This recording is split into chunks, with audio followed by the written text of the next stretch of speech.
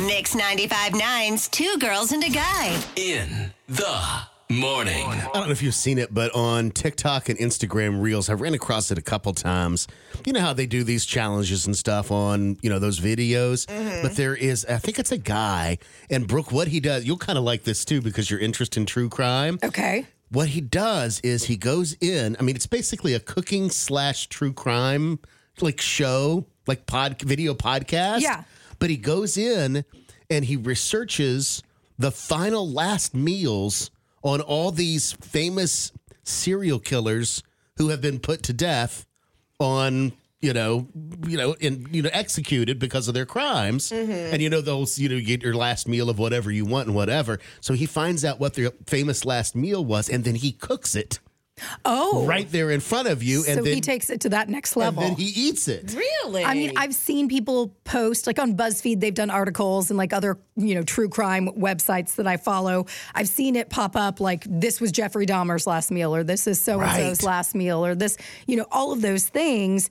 And, but I've never seen it to where somebody actually made it and then ate it. Right. Well, if it's fast food, he'll go out and buy the fast food. If it's a Big Mac, he'll go out and buy the Big Mac. Right. But if it's a prime rib, and baked potato, he'll sit there and make it and then he'll eat it. And it's just bizarrely fascinating. But the whole time while he's kind of cooking and eating the meal, he kind of tells facts of, the crime that they did. So he knows the history. He knows the history behind it and, what got him there. It's kind of like a, for you're so into pot, all the facts and stuff already. But for somebody who's just getting started into true crime, it's a good primer course, to learn what they did in short, digestible, right? Pardon the pun, capsules, if you will. Are there any weird meals that he just won't make, or no? He's made them all. Really? From what I understand, he's done. I think Jeffrey Dahmer. He's done. There's a guy named Ed Gein. What's it? Ed Gein or something or other. Yes. And then there was Ed Giles, I believe. That's right. Is. And then the clown guy. What was his name? John again? Wayne Gacy. John Wayne Gacy. So he's done. Just about all of them. Pretty much all of them. That's interesting. But it's bizarrely fascinating. There's another one, a woman out of Washington, D.C.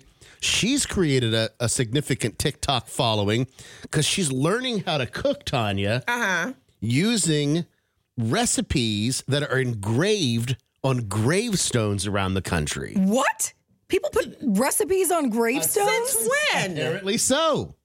Maybe it was a thing back in the day to pass down into new generations an old family recipe or whatever. Wow. Her name is Rosie Grant, and here she is talking about some of the families and meals that she's cooked so far and what she's learned about cooking from recipes on gravestones. I flew to Brooklyn a week ago. I cooked with the family of Naomi Miller Dawson's whole family, who they now live in Pennsylvania. But they came up to Brooklyn and we went to the house that she spent time in. Through this whole process, I am literally learning how to cook from the dead. How cool is that? Are you looking it up? Yes. Me too. It's crazy. Of course, there are the older ones that, are etched in there. And then they've got newer ones that look look from the kitchen of Margaret Davis. Hers. Oh, that's beautiful. That's fancy. They spent a lot of money on that recipe.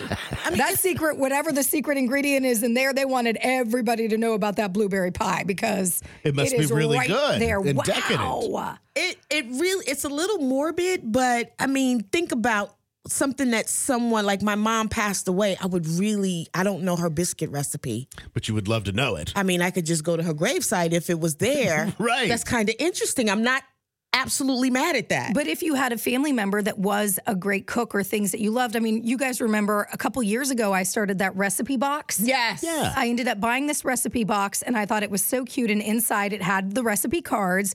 And so I went and gave the cards to my family members. I gave one to Tanya to fill out.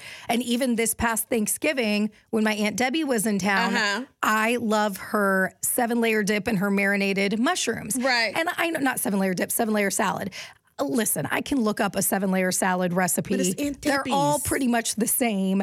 But there's something about having it written on a card with her handwriting and what she, what's important to her that's so special. I pulled out recipes that I had from Jim's grandmother and his mother. It is funny, though, reading some. especially of people of an older generation that don't cook with specific measurements. Right. Just throw in a touch of this and a touch of that. And I'm like, They didn't measure back in the day. No, they didn't. I don't know what a touch is. Like, I've never made gotta this with eyeball you. it, Brooke. Is that a teaspoon? Is a touch a teaspoon, a tablespoon? Is it a quarter cup? I don't know what that means in this recipe, but it's such a special thing to be able to see that. And that's why I kind of love it on a gravestone. I'm going to change my will now. I'm going to request that they put my chili They recipe. should. Wow, that's a great idea. That's the only way you Serious. get any money. If you don't do it, then I'm gonna give the money to Where would charity. you put it on the front, or would you put like on the back? I think it would take both sides, actually.